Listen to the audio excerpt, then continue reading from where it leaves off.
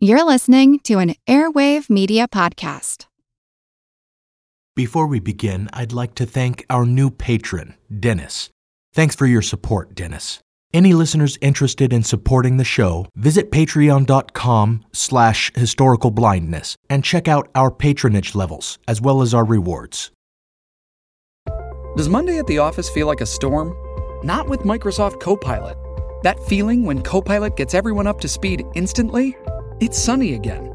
When Copilot simplifies complex data so your teams can act, that sun's shining on a beach. And when Copilot uncovers hidden insights, you're on that beach with your people, and you find buried treasure. That's Microsoft Copilot. Learn more at Microsoft.com/AI for all. Don't you love an extra $100 in your pocket? Have a TurboTax expert file your taxes for you by March 31st to get $100 back instantly. Because no matter what moves you made last year, TurboTax makes them count. That means getting $100 back and 100% accurate taxes, only from Intuit TurboTax. Must file by 3/31. Credit only applicable to federal filing fees with TurboTax full service. Offer can be modified or terminated at any time. On to the show.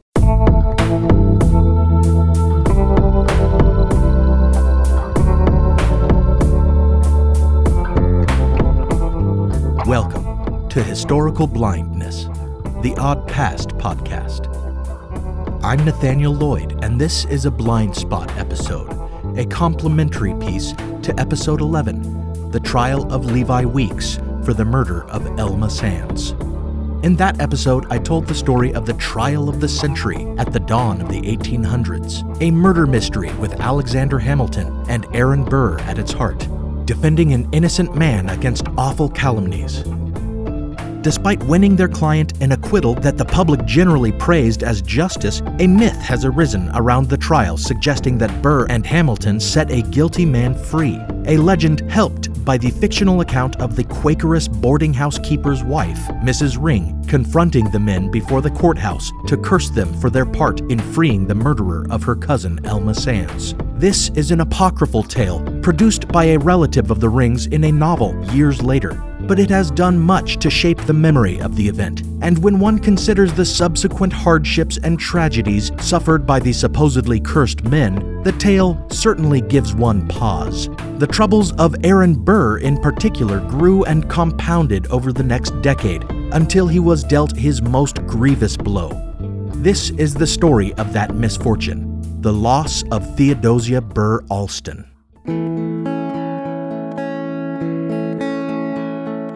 At first, following the week's trial, things went splendidly for Burr.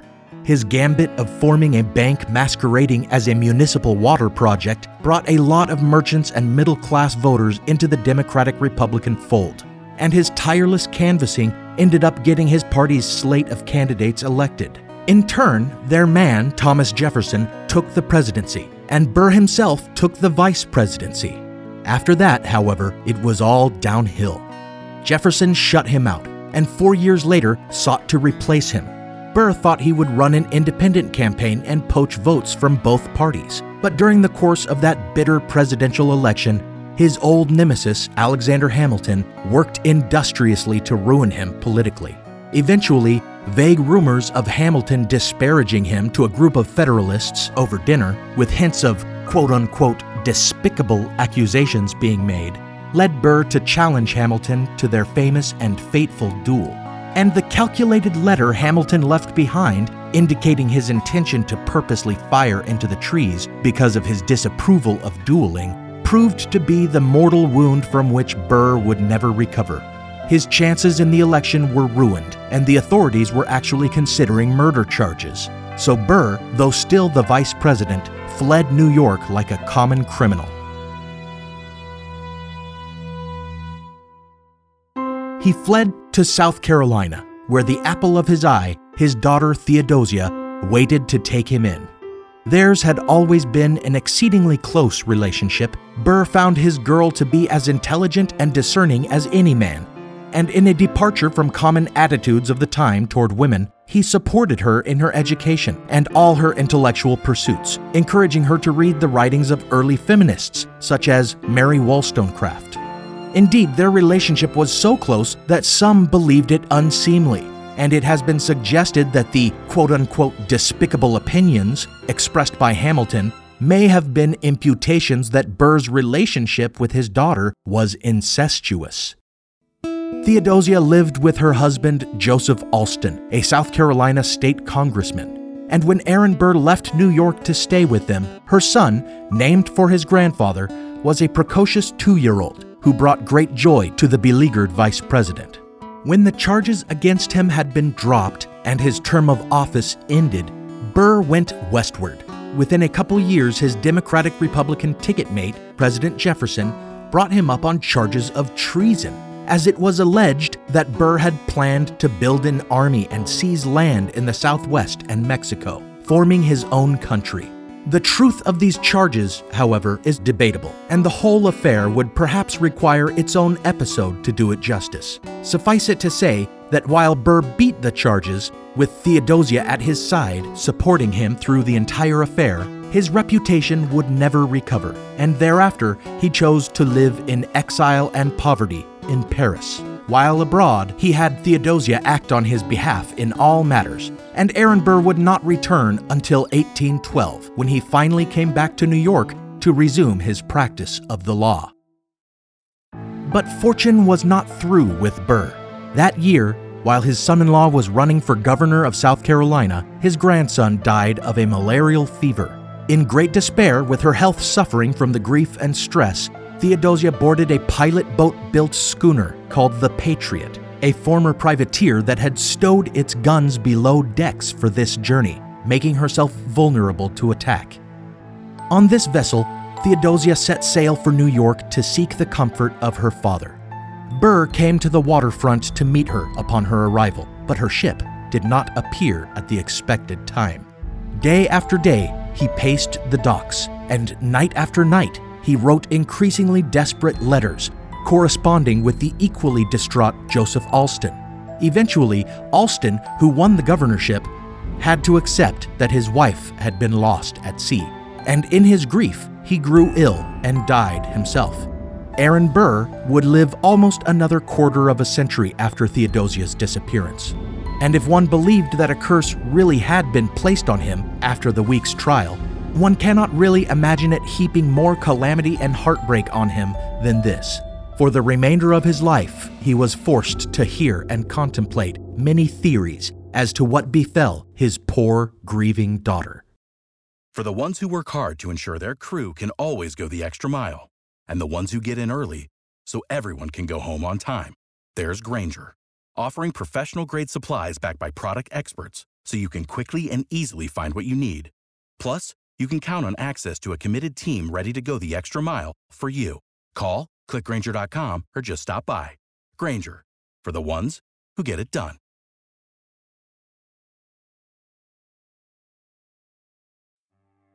"400 years ago, a trio of tiny kingdoms were perched on some damp islands off the coast of Europe.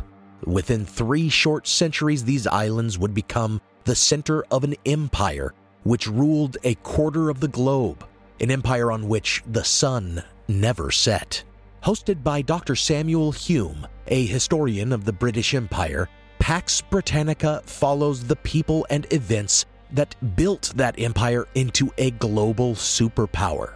In Season 1, you can hear about England's first attempts at empire building in Ireland and the New World, and hear about the first steps of the East India Company, as well as the political battles going on between king and parliament. In Season 2, you can hear about the chaotic years of civil war, revolution, and regicide that rocked those 3 kingdoms and the fledgling British Empire.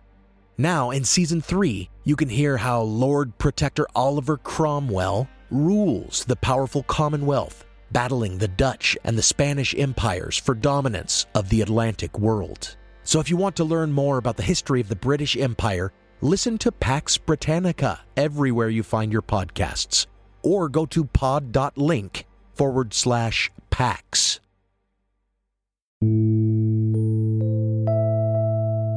The thought of his daughter drowning when her ship was caught in rough weather or struck broadside by a wave was surely bad enough. Worse were the whisperings that the Patriot had been taken by pirates, as how, then, might his beloved Theo have spent her final moments? What certainly made the thought more unsettling was its plausibility. Burr had been told that along the coast of North Carolina there lurked bands of scavengers called wreckers or bankers, because they preyed upon the wrecks of ships that foundered on the sandbanks, especially near Nag's Head and Kitty Hawk. When no ships obliged them by running aground, they lured them to their doom by tying a lantern around the neck of an old nag, which bobbing light resembled the light of an anchored ship, and fooled passing vessels into thinking it a safe anchorage. When they wrecked upon the bank, these wreckers salvaged what they could and murdered the passengers. This must have been a private horror that Aaron Burr lived with every day for the rest of his time on Earth. The thought of his daughter being dragged from the hulk of the wrecked Patriot and murdered, if she were lucky, before she could be defiled. And these nightmares were surely only cemented when the confessions began. In 1820, a newspaper article claimed that 2 pirates who had recently been hanged for their crimes admitted to having been crewmen on the Patriot, led a mutiny, and killed everyone aboard. And in 1833, just a few years before Burr finally succumbed to death, another newspaper reported that a man in Mobile, Alabama, made a deathbed confession to his physician that he had been among the pirates who had destroyed the Patriot. According to this report, when all the men aboard had been dealt with, only Theodosia remained, proud and brave in facing her doom. As she had not resisted them, the pirates did not wish to harm her, but as it had to be done, they drew lots, and this dying pirate in Mobile had been the one chosen to take her life. Thinking it a mercy, he set a loose plank half over the edge of the vessel, and Theodosia, refusing a blindfold, walked courageously into the sea.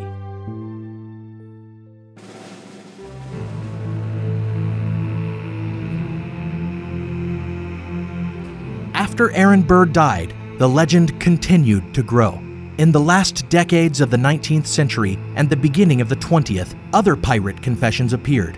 In 1874, a Texas paper published a letter by someone claiming to have been a pirate aboard the brig that took the Patriot. In his story, Theodosia attacked the captain with a bottle and was subdued. After dying during the ship's subsequent voyage to Galveston Bay, she was buried on Galveston Island. Thereafter, yet another deathbed admission, this time by one Benjamin F. Burdick in a poorhouse in Michigan, became a prominent element of the legend. His story followed the Mobile confession closely, but this time we get a lot more dramatic details. The pirate captain wants to keep her as a concubine, but she says she would prefer to die.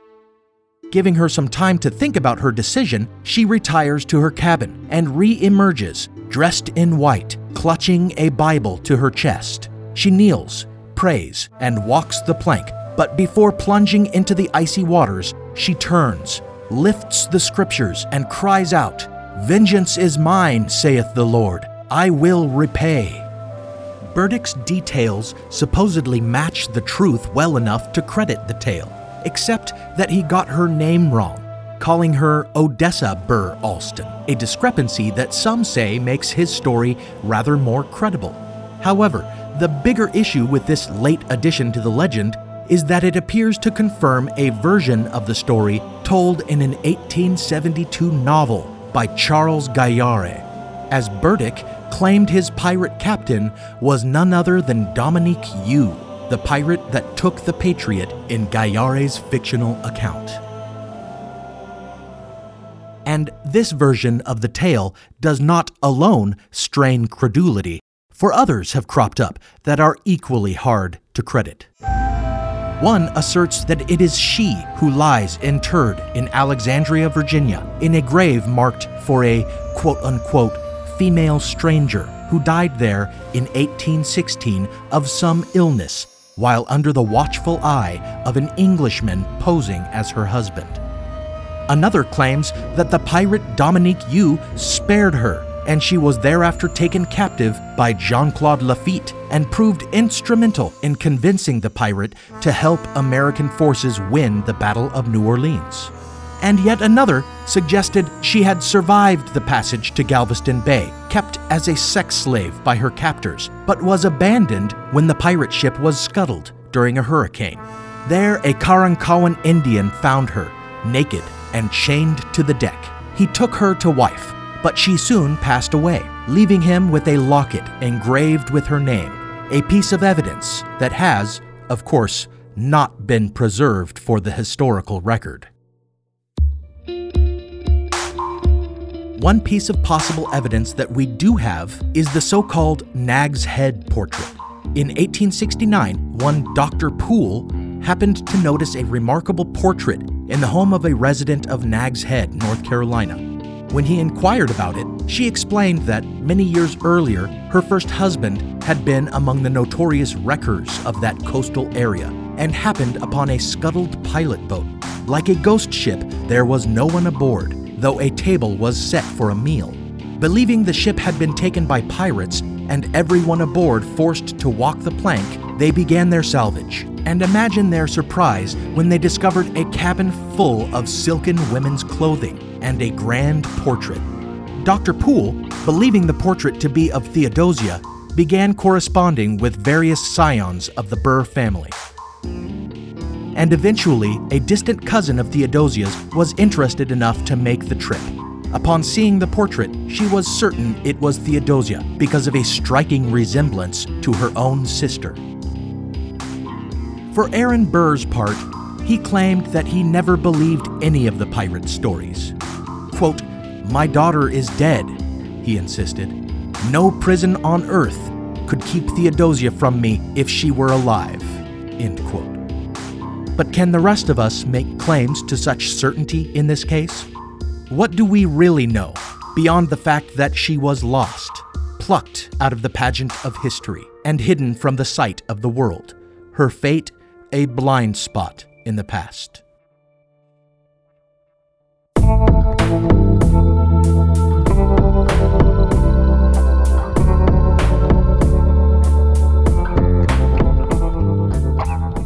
Thanks for listening to Historical Blindness, the Odd Past podcast. We are a listener-supported show, and we are so grateful to receive patronage from fans like our partner patron, Marina. If you want to contribute to the show, go to historicalblindness.com, where you can find links to our Patreon, merchandise from our Redbubble store, a reading list of great books related to all our episodes, and my own novel, Manuscript Found, a tale about Masonic conspiracy and the start of an outrageous religion in 19th century America, Mormonism. Also, follow us on Facebook and Twitter, and give us a nice review on Apple Podcasts. Until next time, keep a weather eye on the horizon.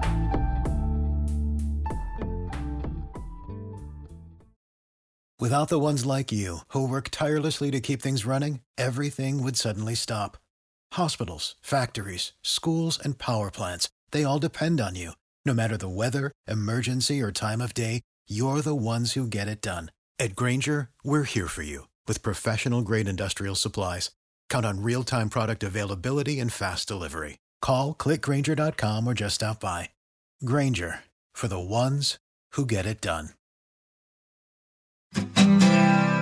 My name is Greg Jackson. I'm a historian, professor, and the creator of History That Doesn't Suck, a podcast that provides a complete overview of U.S. history through storytelling, yet keeps the rigor you'd expect in a university class. Starting with 22-year-old George Washington in his first battle, join me for a chronological telling of the United States story, its unlikely revolution, fractious civil war, tenacious inventors, brave reformers, and more. With more than 100 episodes, you can already binge listen your way through the progressive era. Find History That Doesn't Suck wherever you get your podcasts.